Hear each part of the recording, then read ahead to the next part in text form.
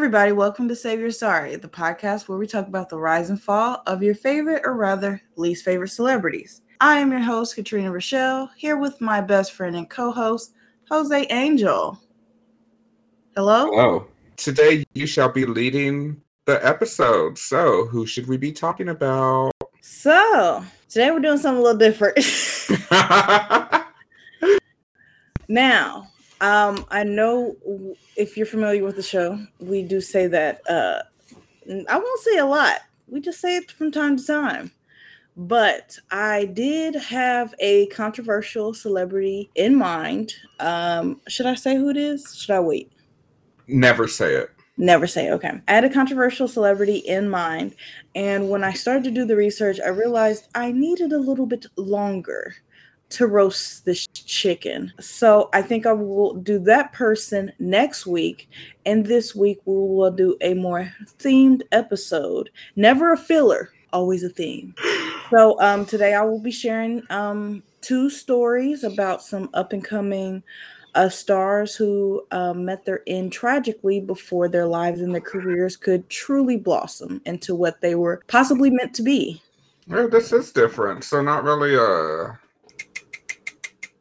negative zone. No, this is more a situation of these stars being wronged for no reason other than them just being who they were at that moment in time. Interesting. Our first star gone too soon was Tara Correa McMullen. Tara was born May 24th, 1989 to parents Deborah Correa and Thomas McMullen. And would you say this is a well-known celebrity? Because just by the name, I don't think I know them. No. When it comes to these two celebrities that I'm going to talk about, particularly actors, actually, they both died very young and too soon, but one was more established than the other. Okay. To like go in like descending sake, I guess I wanted to go with the more the more lesser known before I went into the more familiar case. Okay. Well known. I came across this actress in her one and only movie role, Rebound. I don't know if you're familiar with it, but it is this like 2005 children's comedy movie, has Martin Lawrence, Wendy Raquel Robinson. I feel like I may or may not have talked about this film before because I actually did enjoy it as a teenager. It's a children's movie, so it is a little corny. It's basically about Martin Lawrence going back to his roots and teaching like this middle school or high school basketball team, like junior high basketball team, after being such a successful coach that his temper and ego get him in trouble. And Mac is who Tara plays, and she is the only girl in the team of boys. All right, yeah, I know that movie you're talking about. It's like a band of misfits type of team. Exactly, like they underdogs. Yeah. Mm-hmm. You've seen one, you've seen them all. Kinda, sorta. It's the people who make the movie, not the theme. Just like the hosts make the show. Anyway, so like I said, Tara played Mac, a tough, bigger bully who happens to be a girl, and she's the only girl on this junior high basketball team full of misfit boys, as Jose had talked about. Tara played her role perfectly. She comes off as very intimidating in pictures if you kind of see her, if she's not smiling. And in the role, for most of her scenes, she's kind of like that. And then her character evolves to being more open, sweet, a team player, that type of situation, that type of evolution in a movie. Now, after she booked and shot the movie Rebound, she kind of wanted to pursue acting. She ended up getting the movie role in Rebound just because her mother was working with the casting agency and stuff. So she heard about the role, thought her daughter would be a good fit. After the role, Tara's like, I want to do this again. And she ends up booking a multi-episode arc on the show Judging Amy that was in its 6th season at its time. Are you familiar with Judging Amy? Amy Brenneman? I am not, but I'm just thinking about what these casting agents like put out there. Oh, tell me, what you mean? Like, okay, so you said her daughter plays like an intimidating girl in the movie. Mm-hmm. So when the casting agent was like talking to her mom. It was like, I have this best role. It's for this big girl. She seems mean. Like, Yeah.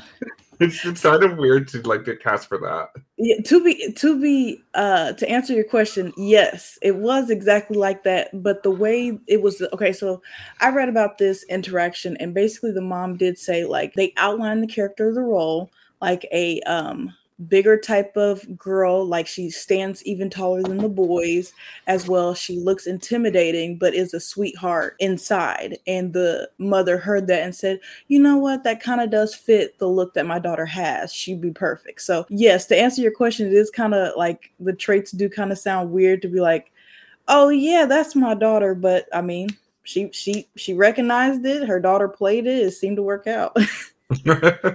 Like I said, after Rebound, she ends up booking the multi-episode arc on Judging Amy, and she played a gang member who basically had been abandoned by her family when her family ends up leaving to Guatemala. And after getting involved in like a drive-by shooting where somebody gets killed, the Judge Amy tries to help her character turn her life around and all this other stuff.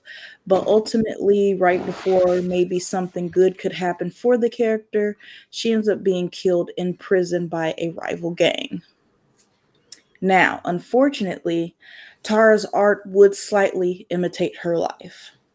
Ooh. So I got conflicting kind of reports from the 2 to 3 sources that I use, which were LA Times and NBC News. They both basically, one says that at 16, Tara has her own apartment, and the other one says at 16, she happens to live in an apartment with her mother where she has her own room finally.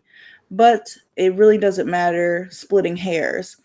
The point is that Tara's 16 years old, and she's living in Inglewood, California. And at this time, she's still doing her acting situation. I think this is probably when she's doing Judging Amy, and she's dating a gang member who happens to be 10 years older than she is. That's 26. Now, her boyfriend, who was in the gang and was older than her, didn't have anything to do with her death, but I thought it still should be mentioned who she was hanging around, who was in her life, and what she was doing while she was in that particular area. Now, people around Tara are starting to notice a change in her. She's starting to get more involved with gang activities, starting to slack on her work, and even say that maybe she's not even wanting to do this whole acting situation that she started to make money from. Her mother even wants her to move out of the area, but Tara wants to stay in Inglewood. She wants to stay at her place. She wants to stay with her man. And she's 16 or 17? She's 16 years old. See, okay, you saying it might be her first time having her own room and her living in Inglewood makes me think maybe it was like the first time her family came into money and they just couldn't tell her no. Mm-hmm. It could be a possibility, especially because it's kind of funny you mentioned that, because what I didn't write down, but what was mentioned in one of these stories was somebody who worked closely with her on the show, and I guess like manager mentor wise, was like she started talking about how she didn't want to do the show anymore. She was focused on other stuff. And the person was like, who would say no to all this money you're making? Who says they don't want to be on a show when they broke into the industry out of nowhere? That's how I knew that her mind was just like somewhere else. Which I get a lot of kids go through as well. She got a certain freedom when she got that money. So I think that's what kind of happened with her family and her. Just another dynamic. Yeah. So that's where she is right now in this point in her life. So on the evening of October 21st, 2005, there is a small group of people standing outside of an apartment complex in Inglewood on East Plymouth Street when shots rang out. The bullets strike 3 individuals, 2 men and 1 woman. The 2 men are hurt and wounded, but they're okay, critical. Sadly, the woman, who is Tara, is not. She is transferred to the nearest hospital, but she dies hours later.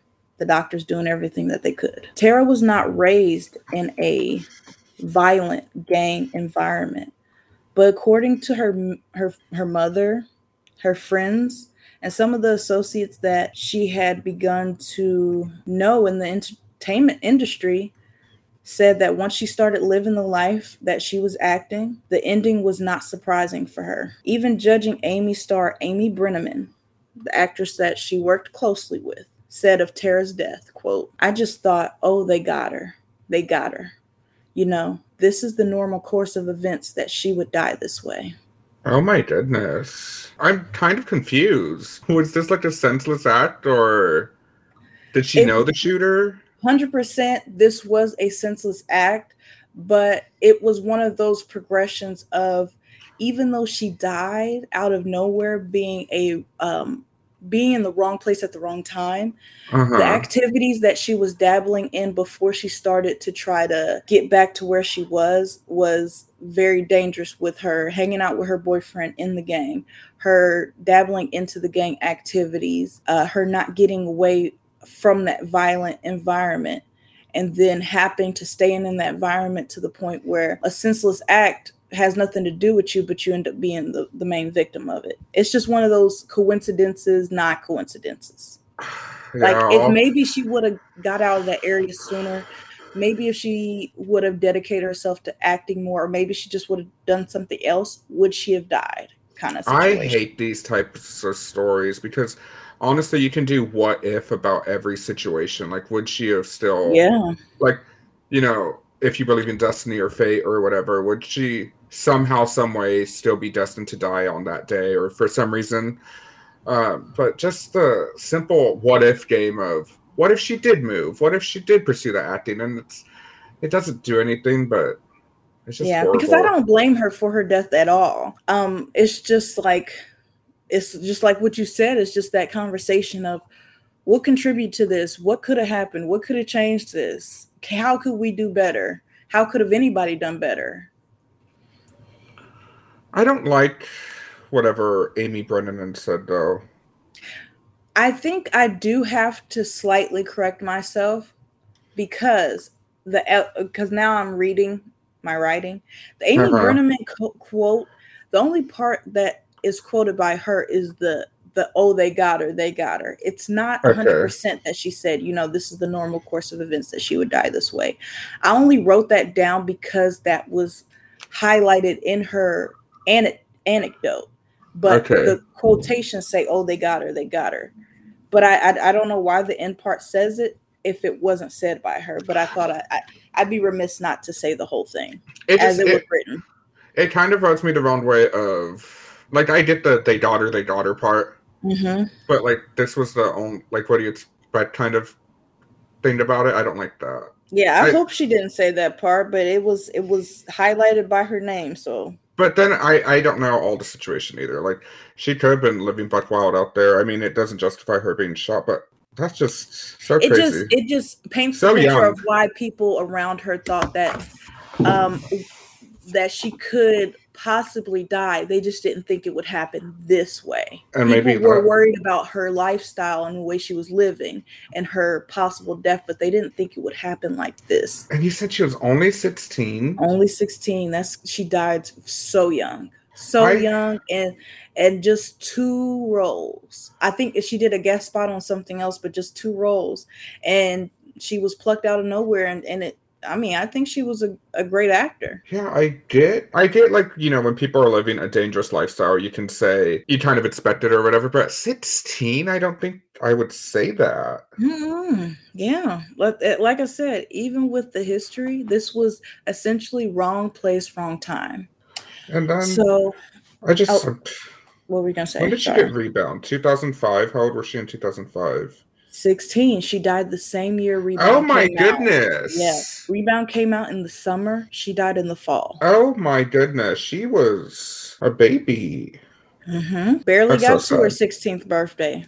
Yeah, that's so sad. I mean, just horrible. Just because I know they probably shot it like a year or 2 before, and then they always have people look younger on TV. But I mean, looking at these child photos of her from Rebound, she's a little girl. Mm-hmm. Oh my God. So shortly after her death, Damien Watts was charged with her murder and the attempted murder of the 2 other gentlemen who were shot that night. And he was charged with an additional murder that he committed the day prior to the walk-up shooting at the apartment complex. He was convicted and sentenced to 5 life sentences, and his accomplice received life in prison. Tara's death was, as we've just talked about, so unnecessary. She was so young, and just learning how to kind of maneuver in this world and kind of like learn that her life was her own. She may not have been the best choices, but she was trying to make choices for herself. She was taken away before she could carve out like a real dent in this world and a real legacy. But of course, her loved ones will especially remember her. Her mother's especially, and her older sister, Abigail, who she was close to. But we will never get to witness the future she could have had due to this senseless violence. And this is a theme too. They're gone too soon, and it's senseless violence. That one just trips me up. And was he in the gang, the guy who was the shooter? Yeah. A rival gang of her boyfriends. Do you know that? They didn't say that. They didn't even say that the boyfriend was necessarily involved with anything. She was just with. That's another thing that was kind of conflicting on whether the boyfriend was with her or not. I'm pretty sure he wasn't. I mean, he wasn't even one of the people shot. Not saying that you're going to get everybody in the group, but he was only mentioned in a throwaway story, so I don't think he was with her. But they do just say that it was like a gang-related shooting. If anything, they don't talk about it, but I would think maybe the men who got wounded could even be a part of it, or maybe it was just senseless. Like you just ran up and just did some shit because you thought that was somebody. Yeah, I guess I was assuming why would you shoot like you said what? I guess I was just assuming the boyfriend was one of the men, but yeah, that's crazy. Yeah. I just mentioned that the boyfriend was a gang member because that just sets the scene of what she was around. She was in gang affiliated areas with gang affiliates. Yeah. So she was around that type of lifestyle and in those areas, unfortunately. But like I said, when it comes to our next story, I'm afraid that the senseless violence does not stop. Oh my goodness. So this next actor's name or TV credits may be more familiar to you, especially if you were a fan of the 90s, early 2000s teen/family sitcoms. So Merlin Santana was a popular actor in the 2000s and from what I would consider a heartthrob, and definitely the playboy, bad boy, leading man look of that time. Okay. Now, Merlin was born March 14th, 1976 in New York. Santana got into modeling/acting via his mother. Starting off as a child actor, his first reoccurring role was Rudy's boyfriend Stanley on The Cosby Show. Yes. So you know who I'm talking about now? Yeah, he's the sister guy, wasn't he? Mm-hmm. Well, he wasn't. He did do a guest spot on Sister, so yeah. Okay. But he wasn't one of the main people. So, playing Stanley in The Cosby Show actually led to modeling offers for Merlin and other sitcom offers as well. He starred in the short-lived show Getting By that starred Cindy Williams of Happy Days and Laverne and Shirley fame, Thelma Hopkins of Family Matters Half and Half fame, and Dion Richmond, who played his rival, Bud, on The Cosby Show. Then, when that fell through after a short season, the show Under One Roof, that had Joe Morton from Scandal, James Earl Jones, who do we need to talk about? And Vanessa Bell Calloway, who's more known for Coming to America, What's Love Got to Do with It. Merlin also did a couple of guest spots on Sister and Moesha. And I was thinking of Dion. That's who I thought you were. Yeah. That's why I was like, he was on there, but not that one. Yeah, okay. So, some of these people, you're like, why are you going through all these names and all the things that they've been in? It's important to notice that he was surrounded by very well-rounded actors who were famous in those days, the 90s, 2000s, and who are still famous and kind of relevant to this day. Maybe not more Thelma and Cindy, but definitely you got James Earl Jones, Joe Morton, Vanessa, and the people he starred with on like Moesha and Sister Sister. So in 1996, the role that Merlin would become the most famous for, he receives, and that is Romeo Santana in the WB's The Steve Harvey Show. Now, did you watch The Steve Harvey Show? Are you familiar? It wasn't for me. It wasn't for me. Oh, wow. Well, it's for black people?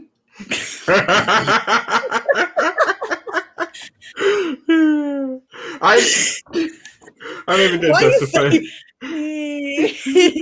Yeah.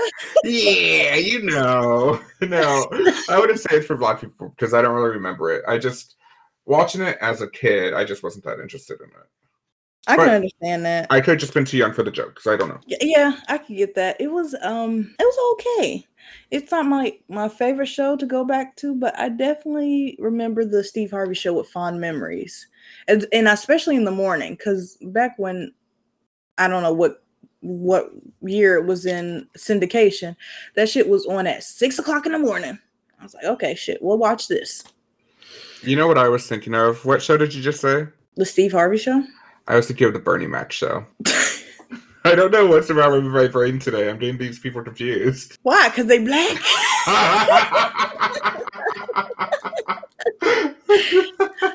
All of a sudden, Steve Harvey and Bernie Mac the same person? Come on, America. Do better. But I get you. First of all, for a solid 2 years, my family really did watch the Bernie Mac show, and then we just trailed off. But we used to watch the Bernie Mac show. I don't know. I just thought about that. I think of a lot of people with your background did. To hold that, I cannot stand. In my background, in my background. Okay, let me stop. They were like, bitches, y'all always bringing up race. So, Merlin Santana gets his most famous known role, Romeo Santana, in the WB's The Steve Harvey Show. He was the handsome, sweet, bad boy, little bit of a player who was definitely an airhead. And he did that along with his best friend, Stanley, aka Bullethead. I thought it's so funny how, like, they gave his character part of his name. Like, was that intentional? Was it lazy? I never really liked that unless I don't know. I'd like it and I don't like it. Creed is Creed. Yeah, like you have people who go on and have their names and it kind of works for them, like Roseanne. Yeah. Charlie Sheen was Charlie. Yeah, but we know why now. I sometimes I think it's narcissism, sometimes I think it's laziness, and sometimes I think it's just a coincidence. Okay, yeah. And I ain't gonna lie, he was supposed to be like a little smooth guy, so don't Romeo Santana sound so like smooth? It sounds very smooth. So, and that's the character he played. So, Steve Harvey Show was on TV for 6 years. And afterwards, Merlin just, kept going. He was only in his mid-20s. He was out here. His face was popular. He ended up starring in 2 films, one being a VH1 TV movie called Played, a hip-hop story, which, what did I think of as soon as I heard that title? Carmen, a hip opera? The hip opera. It made me want to watch it just to see if there was a musical in there, but I don't think so. And he ended up starring in a comedy, The Blues, that would not get released until the year after he had passed. The Blues, coincidentally, did star one of his, I guess you could say, actor friends, Dion Richmond. And then Marlon moved on to do a guest spot on the TV show Half and Half. But unfortunately, these would be his last roles. Now, on November 9th, 2002, Merlin is at someone's house in Los Angeles, California. It sets the scene as this was kind of like maybe like a hangout situation or maybe like a party. And he's there with his friend, Brandon Quentin Adams, who is actually a former child star himself. I looked up his credits to see if I knew him, which I do. He was in the movie The Sandlot, Mighty Ducks, and I know him from People Under the Stairs. Do you know who he was in The Sandlot? Yeah, because you're going to edit this part out. No, you ain't. Where I look for it. Because you know what? I never... No, that's a lie. I watched The Sandlot once, and it was a traumatic experience, so I kind of don't remember anything about it. The Sandlot was like the No, movie I'm or like the the situation in which I watched The Sandlot, okay. so I don't remember it.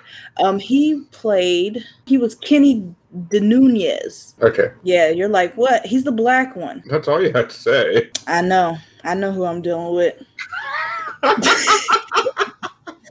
knew I was trying to give this man character, and you're just like, just say who he is. You're good. He had a shirt on that day. It was like, I mean, Jesus, can I describe people as anything else? Especially since I didn't watch that fucking movie. I don't remember shit about it. Sand and a lot. Okay. okay. Let me send her back to this goddamn sad ass story. So, like I said, Merlin is with Brandon. They're at somebody's house, but they're leaving. So they get into the car. Merlin's in the passenger side. Brandon is in the driver's side. As they're about to leave in Brandon's car, a 21-year-old man named Damien Andre Gates comes across the car that they're both seated in after his 15-year-old girlfriend, Monique King, had came to him and his friend saying that the men in that car, Brandon and Merlin, but specifically Merlin, had tried to rape her. Now, Damien shoots his gun and ends up hitting the passenger headrest where Merlin is sitting. After that happens, Brandon speeds off, drives until he stops in the middle of an intersection and is able to flag down some officers. But unfortunately, it is too late for Merlin, who was killed instantly at the shot. Oh my goodness. So after Monique had came to her, so to start off, I want to say that when Monique came to her boyfriend and said that, Monique was lying. I don't know whether it came out during the questioning, the arrest, the trial, but it did come out that Monique King did lie about saying that Merlin was trying to sexually assault her or rape her. Okay. Now, I know there's more. I was about to keep going. Sorry. Monique ends up helping her boyfriend, Damien, and his accomplice, Brandon, escape. But shortly, all three are arrested and charged for the crimes that night. Damien was convicted of first-degree murder, and he was sentenced to 70 years to life. Brandon Douglas Bynes, the accomplice that night, he ends up pleading guilty to voluntary manslaughter and assault with a deadly weapon, and he's sentenced to 23 years. And the young woman, Monique King, who put this tragic event in motion, is the one who leaves the most unscathed. She is found guilty of second-degree murder and attempted murder, but the judge dismisses the two lesser charges, and she is giving a sentence of 10 years to be served at the California Youth Authority. And she is to be kept there until she is 25 years old. I'm kind of honestly surprised she got that much time. Really? You thought she was, I mean, I'm not saying whether you think she deserves or not, but you really thought she wasn't going to get a lot? I thought she would have got, like, I'm not saying I thought she got the most, if she would have got the most, but when I read she only got 10 years, I was very surprised. I just think there's not saying that there should be, but there is no law for false reporting of rapes, right? Like you can get them for defamation. I don't think so. Yeah, I don't know. Even at that point, she didn't report it to police or anything. Like she calls the chain reaction to do that. Didn't pull any triggers or anything. She didn't pull the trigger, and I'm not. From what you're telling me, it doesn't sound like she said, "Go kill him."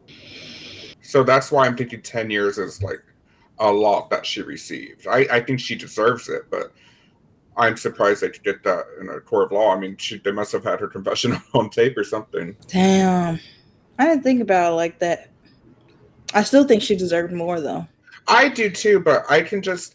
I see what you're thinking, though, with the whole court situation and the fact that, you can be very particular with what she did and didn't do. Yeah, like, I'm surprised they didn't, like... You're right. She didn't say, kill that man or kill these men. That's true.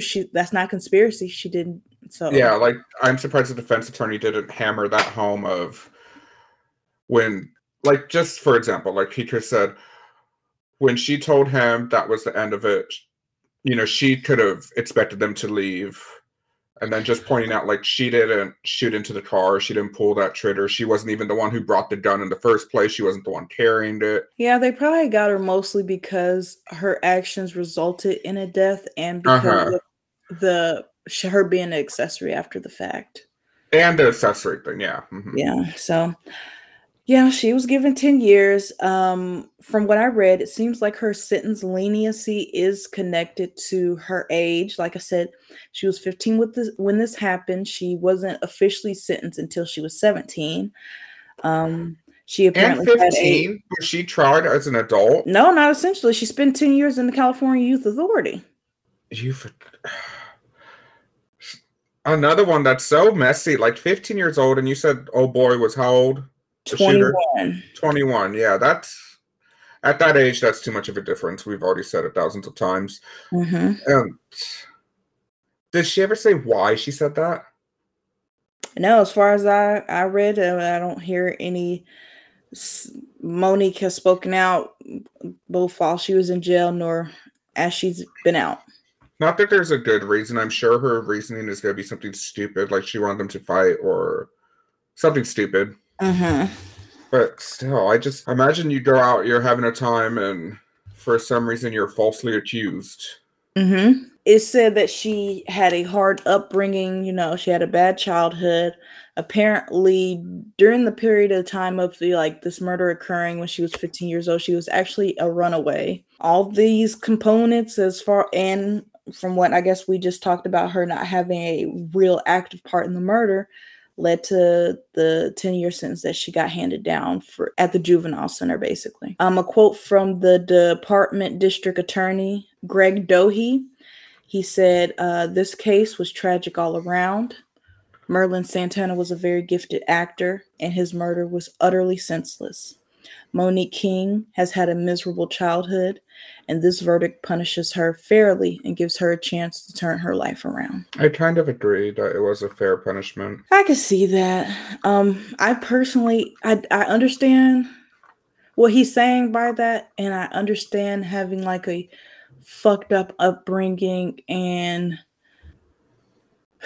just not making the right choices and bad choices leading to like unforgivable consequences, but I just still think it's too lenient of a punishment. And I understand like having somebody imprisoned is like so inhumane, but unfortunately this is what we have come up as a society, so it's what I'm used to. But I feel like she put the steps in motion for the murder. She was an accomplice / accessory. I get the 10 years, but I feel like it's a little incomplete. Maybe give her 20, 25, hold her at the youth authority till maybe she's an adult and she can get her diploma. But like once you're an adult, 18, serve your adult time. And then even with like 20 years, you still get to live longer than Merlin Santana, who you helped unfortunately kill. I get what you're saying, yeah. I get both sides. I can honestly argue it from either side, that she should have had less time and that she should have had more time and that she got the perfect time. Yeah. And you said how long did the shooter get? Life? Shooter got, let me scroll back up. Damien got 70 years to life. The other accomplice, Brandon, he pleaded out and he got 23. Okay. So, unfortunately, Merlin Santana died at the tragic age of 26 years old, and his resting place is in New York, where he was born. So sad. Star on the rise. Even if he wasn't star on the rise, like you said, the senselessness of it, the randomness of it, the what ifs about it. Yeah, and you just see the weird coincidental parallels in the senseless parallels. Like, it's weird that in both of these cases, their killers are Damien. I didn't even connect that. Yeah, it's weird that there's like weird age gap dynamics in both of these senseless murders with With Merlin, it's the killer slash the whole setup situation. With Tara, it's her boyfriend, and her like being in totally different ages and in this like bad place totally. Both in California and maybe dangerous areas. Because they said what's that? This is terrible. Oh, Crenshaw. They said the house was like in the Crenshaw area out of Los Angeles, but you know me, I don't know shit about California, so California people could tell me everything about what the fuck I don't know. You don't know Crenshaw? I don't know. I know that it's a street. But I don't know if it's like an area and a street. Have you ever seen that New Girl episode? Where you don't fucking watch New Girl. You don't watch New Girl? I wanted to at one point. I really like Zooey Deschanel, but then I lost interest. Okay, it really took me 3 times to watch New Girl. But once I did, I loved it. Okay. But Cece, her character, she's on there and she's on stage and she's just yelling street names, and they're like, that doesn't mean anything. It's just street names in California. Yes, I be saying shit in different states, and I'd be like, I hope this is right because I don't know. I know our state shit.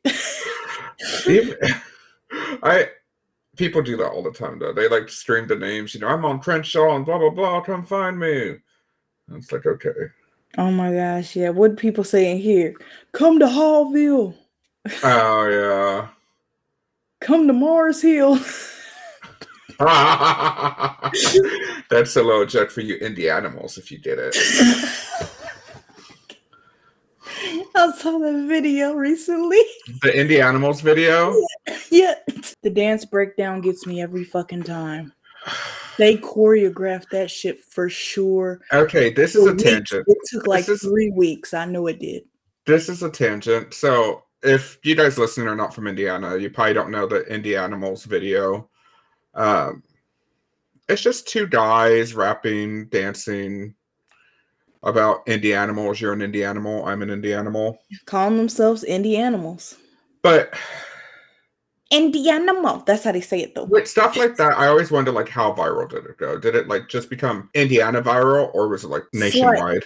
I think it was slightly wider than Indiana for a second, but I don't think it went too viral. Let us know either way if you guys listen to this. But what I always hated, everyone clowned them about the choreography and about their rapping and about all this. Mm-hmm. And it was just one of those moments that I just want to do on my soapbox and be like, don't you, get mad at when our local people do stuff and don't support them, because you're going to look like a fool the first few times. And the song was catchy to me. I support your soapbox moment.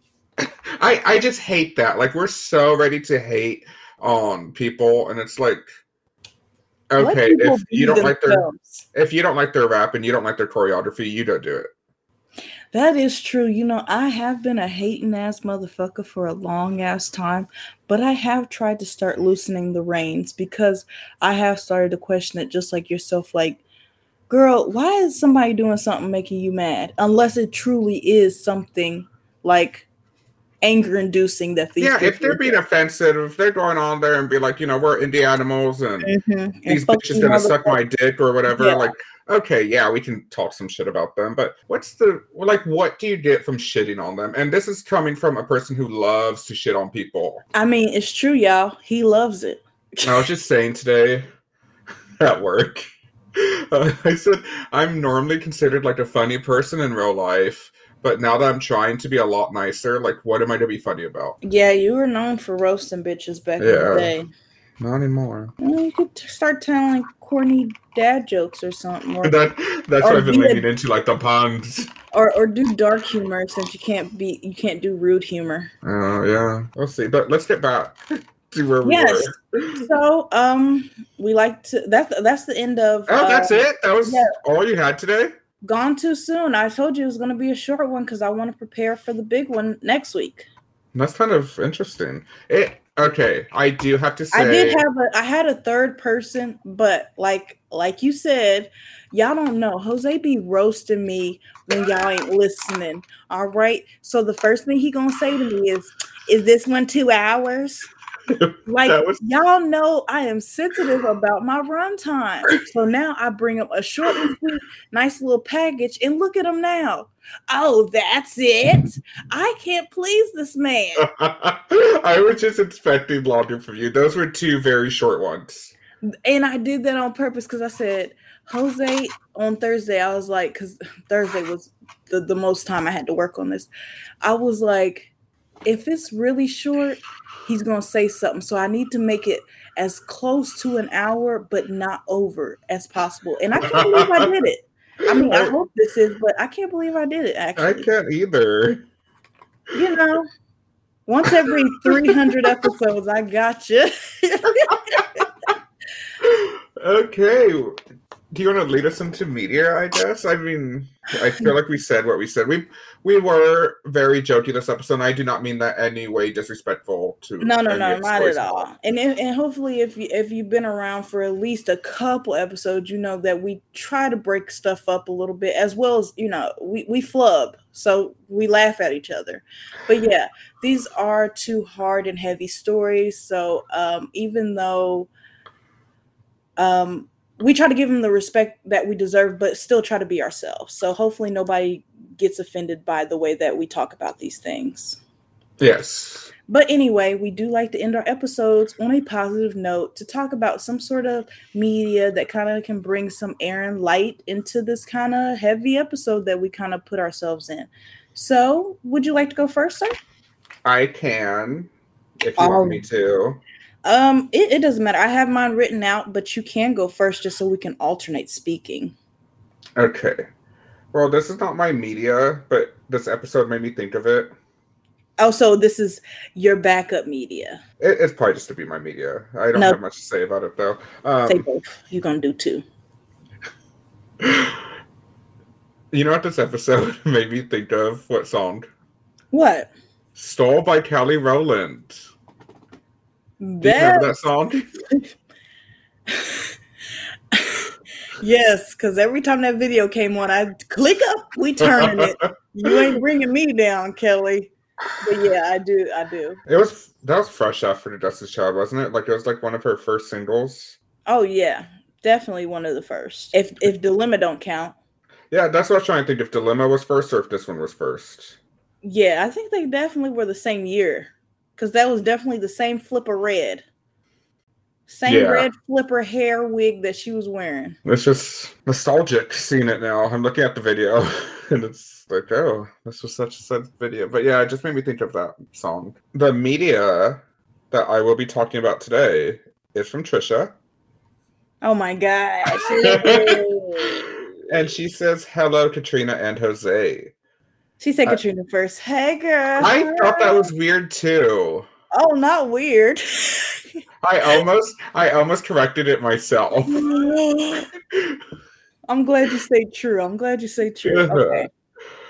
She says, I just want to share my media for the week. It's not something I've recently watched, but I think it's a good one. The Avengers Age of Ultron. I love the Avengers, and ironically, Endgame was the first Avengers movie I saw.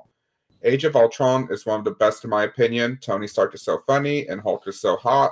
And Ultron is Robert California from The Office, James Spader. I love the creation of Vision and all the action in the movie. Thanks so much for all the wonderful content. Yeah, I don't fuck with the Marvel movies. So I don't know nothing about that. But shout out to you making an Office connection, as well as knowing a white actor that you don't even be knowing like that. Because I'm not even trying to put my sister on blast. She don't know no James Spader by name. But she named that man. She knows his face. You go on, girl. You go on there. But have you seen that? I don't know that one. Okay, so I've talked about WandaVision before, and I love WandaVision. But WandaVision is like in phase 4 of the Marvel Cinematic Universe. Mm-hmm. And I started on phase 1. Like I saw the first Tony Stark movies. The Iron Man movies. You said the Tony Hawk. I saw like those, and then like I saw Avengers 1, And then I never really watched it again until WandaVision came out. I'm like, well, I love Wanda, so I need to know her backstory. So Age of Ultron, I went back, watched it, and I've only seen movies that have Wanda in it. Damn. Okay. If it ain't Wanda, it ain't for me. Like Doctor Strange 2, I went to go see that, but I didn't see Doctor Strange 1 because she wasn't in it. That is, and I can't go into an incomplete story. That's why I feel like I can't. Once they told me, no, not once they told me, because the thing is, I saw the first 3 Spider-Mans, the Tobey Maguire Spider-Man, and I saw the first Iron Man. But when it became clear in the later years that they were going to start putting these and those in these movies and these and the, I was completely disinterested. I hate that so much. I don't know why, but I do. And it's like, you can't watch one movie without watching the other one if you're like that, and I'm like that. I have to see it all in order sequentially. I get where you're coming from, but there's a lot of these movies that you don't have to watch certain movies to get it. Mm-hmm. I mean, you can, and it'll help you understand better, but it's not like necessarily that you need to. I mean, it's not that deep. It's an action movie. And people think that, and it's something in me, and it just clicks, and I'm like, bitch, no, I gotta watch it. And I'm never watching it. What I very love about the MCU is that they do keep expanding, which a lot of people are like, oh my God, it's too much. Where it's like, that's the reason we kept having the same old Spider-Man, like, beginning movies over and over and over again. It's because, like, after the third movie, it's like, okay, we gotta scrap it, start from beginning. No one remembers what happened. Like, no, we just gotta keep building. Stay low and build. I gerst. Did you watch Eternals? It had your girl in it. It's Your Girl. No, I didn't watch it. And it had Selma as well. It had Angie and Selma. Oh my gosh, and you didn't watch it? No, it's on my list. But again, it's, I don't know. If it ain't Wanda, it ain't for you? If it doesn't have Wanda, it's not for me. And I'm okay going into movies, like, thinking I have no clue what's happening right now.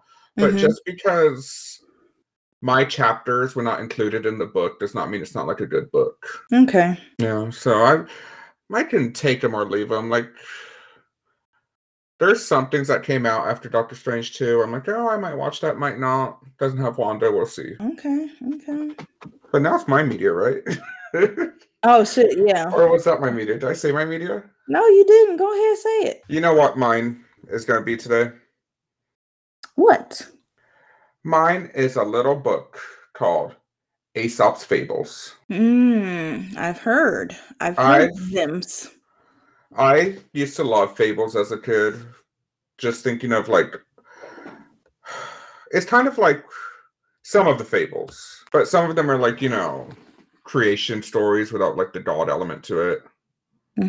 So I really like that stuff. Like, my favorite one is the Scorpion and the Frog. Scorpion asks the Frog, hey, can you give me a ride across the river? And the Frog's like, no, you're gonna sting me. And the Frog comes over, or the Scorpion comes over, he's like, no, I won't. If I sting you, we're both drowned. So the Frog gives him a ride over the river. Halfway through, Scorpion stings him, and the Frog's like, why'd you do that? Now we're both gonna drown. And the Frog's like, sorry, bro, that's just my nature. Exactly. You knew that. You knew that. What do you think he was gonna do? What do you think the Scorpion was gonna do?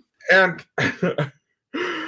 I love little children's stories like that, because you can take them with you the whole fucking life. Like, it's been there. We've had the keys to success since kindergarten, where it's like, why do you keep letting these toxic ass people in your life? And then once they are toxic again, after that mask falls down and they're all good to show you who they really are, it's like, why would you do that? How dare you do that? It's like, you fucking know their nature. You know they're a slimy ass scorpion, so they're gonna sting you. Yeah, I mean, like we said, Maya Angelou gonna tell you every time. You know what else is, now that we're talking about it, it's not an Aesop Fables, but it made me think about it. The Little Red Hen, do you remember that child's book? The picture book? Which one is the Little Red Hen? The Sky's Falling? No, that's Chicken Little. That's Henny Penny. I never watched Chicken Little. It pissed me off. That's another story. Keep going. No, what's the Little Red Hen? The Little Red Hen is, the Little Red Hen goes around and she's like, she asks the Deuce, hey, can you help me get some flour? And the Deuce is like, no. And then she asks the duck, can you help me carry some water? And he says no. And then she asks the dog if he can help her bake a cake, and he says no. But then when it's time for the cake, like she's gathering all this shit for cake. When it's time for the cake, they're all like, oh, I want some. And she's like, weren't you Deuce when I asked you for help? You were like, not I, said the Deuce. And then when they asked the dog, it's like, not I, said the dog. That's the little red hint. It wasn't until you said that part that the dog. But not I, yeah, that's what I always think of. Like, that's another, like, life lesson you learn in kindergarten where it's like, when you want people to help you, they're all like, oh, I'm busy, I can't do that. Find someone else to do it, not I. Mm-hmm. And then once it's time to reap the rewards, which is the cake, they're like, oh, give me a piece of that. Mm-hmm. But then you got teachers teaching you that whack-ass lesson of be the bigger person. Sharing is caring. And then it undoes all that other shit you've learned. I just had... If you didn't put in, you don't get nothing. Exactly. I just had a conversation with my mom. Shout out, Mother. Hey. I was just say her real name. I'm like, I don't know. I know. I was going to say, what the hell is that problem? Shout out my mother, but we were at a bookstore and we were talking about someone who shall not be named on this podcast. And she said that, like, oh, you can just be the bitter person. Like, I'm so fucking sick and tired of being the bitter person. Like, you know, it's what's Michelle Obama's? When they go low, we go high. Yes. I try to tell myself that when I'm trying to be a good person. Yeah. When they go low, I go to hell. I love that one. Yeah, something like that. Like, that shit's hilarious.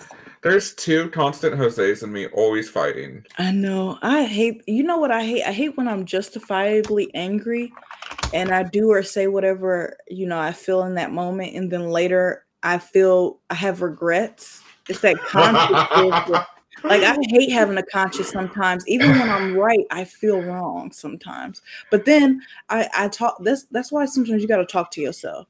Because I talk to myself. I'd be like, Katrina, you was wrong. You probably shouldn't have done that. Or I'd be like, Katrina, you was right. Calm down. It's cool. Everything's going to be fine.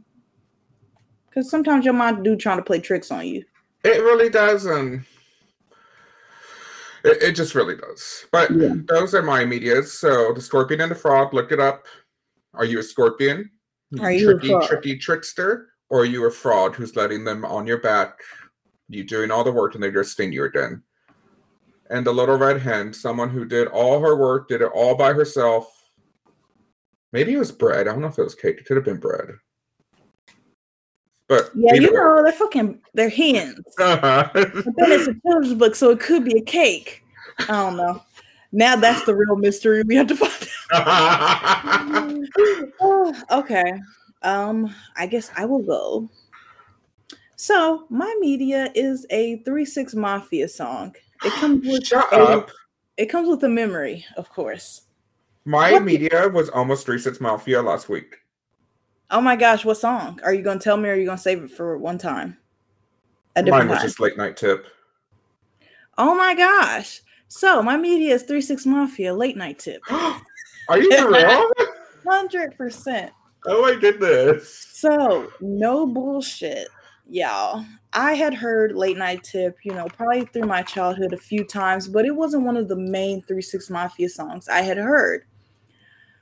For to being 18 years old, me and your boy here, Jose, walk into Taco Bell very late at night across the railroad tracks, and we were playing music from our phones. But, you know, my phone was either dead, gone, or broken.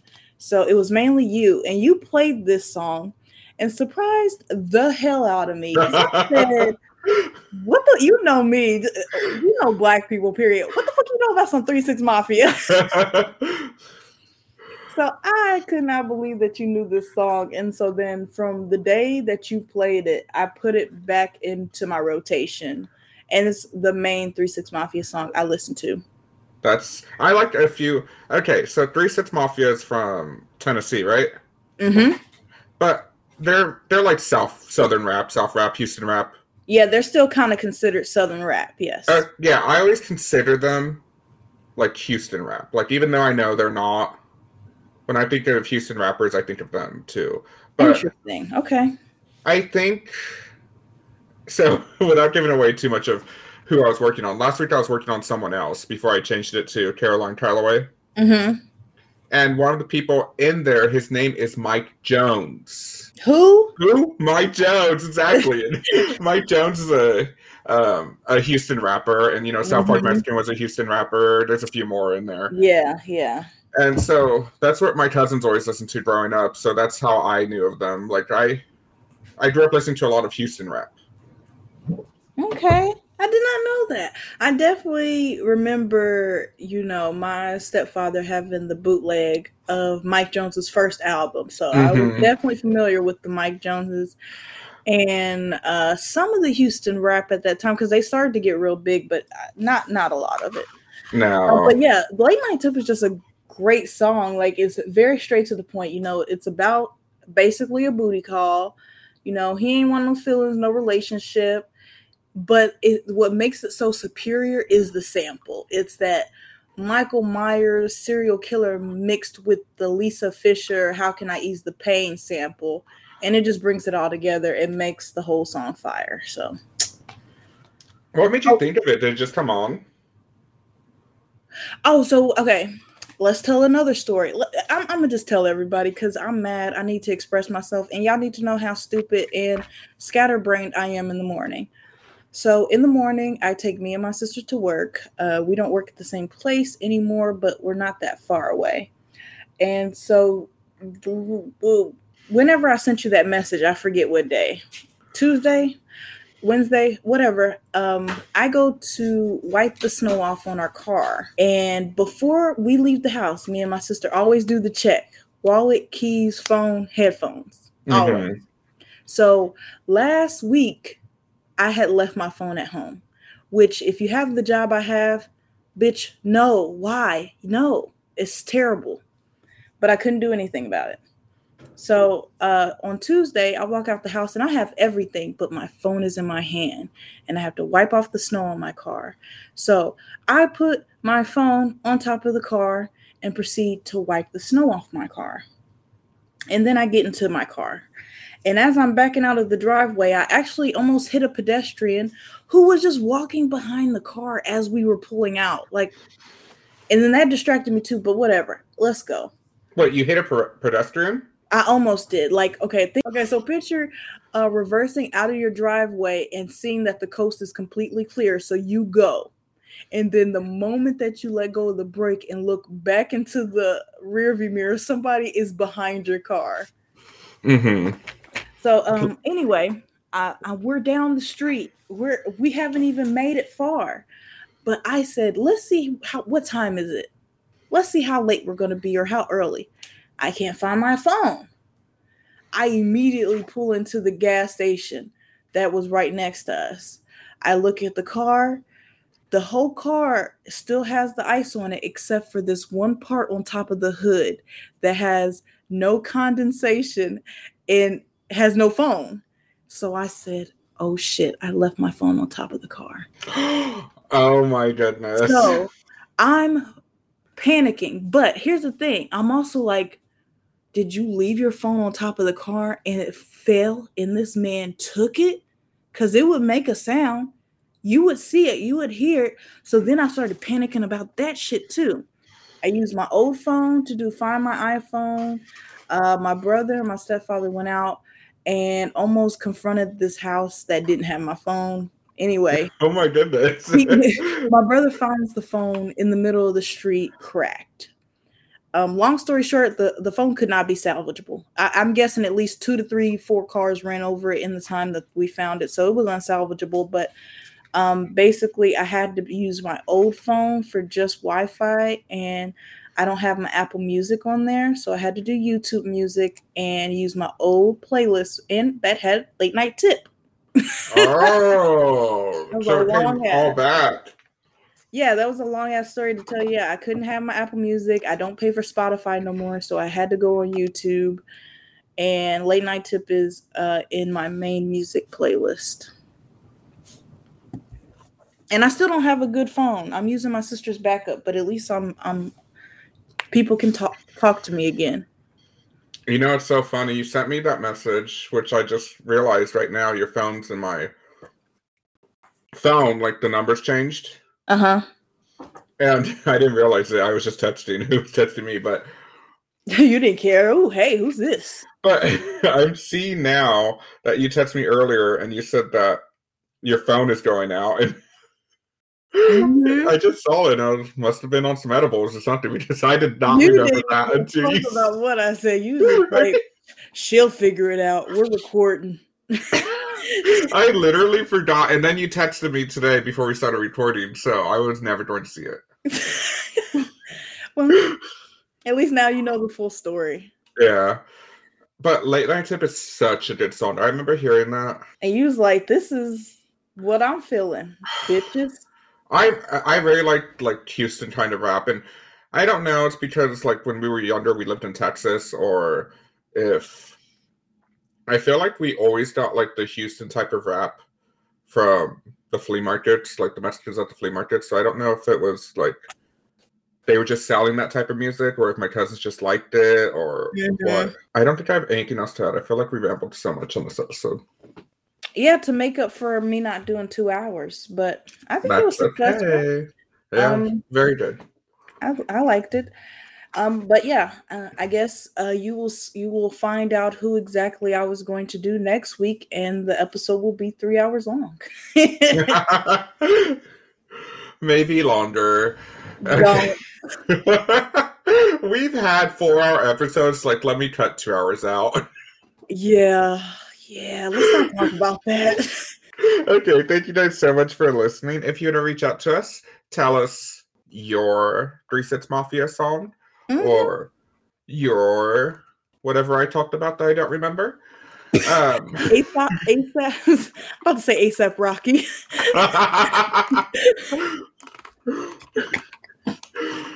Please email us at saveyoursorry@gmail.com. If you want to reach out to us on our Instagram, that's Save Your Sorry, spelled just like the podcast. Yeah. And our Twitter is Save Your Sorry, that your is spelled UR.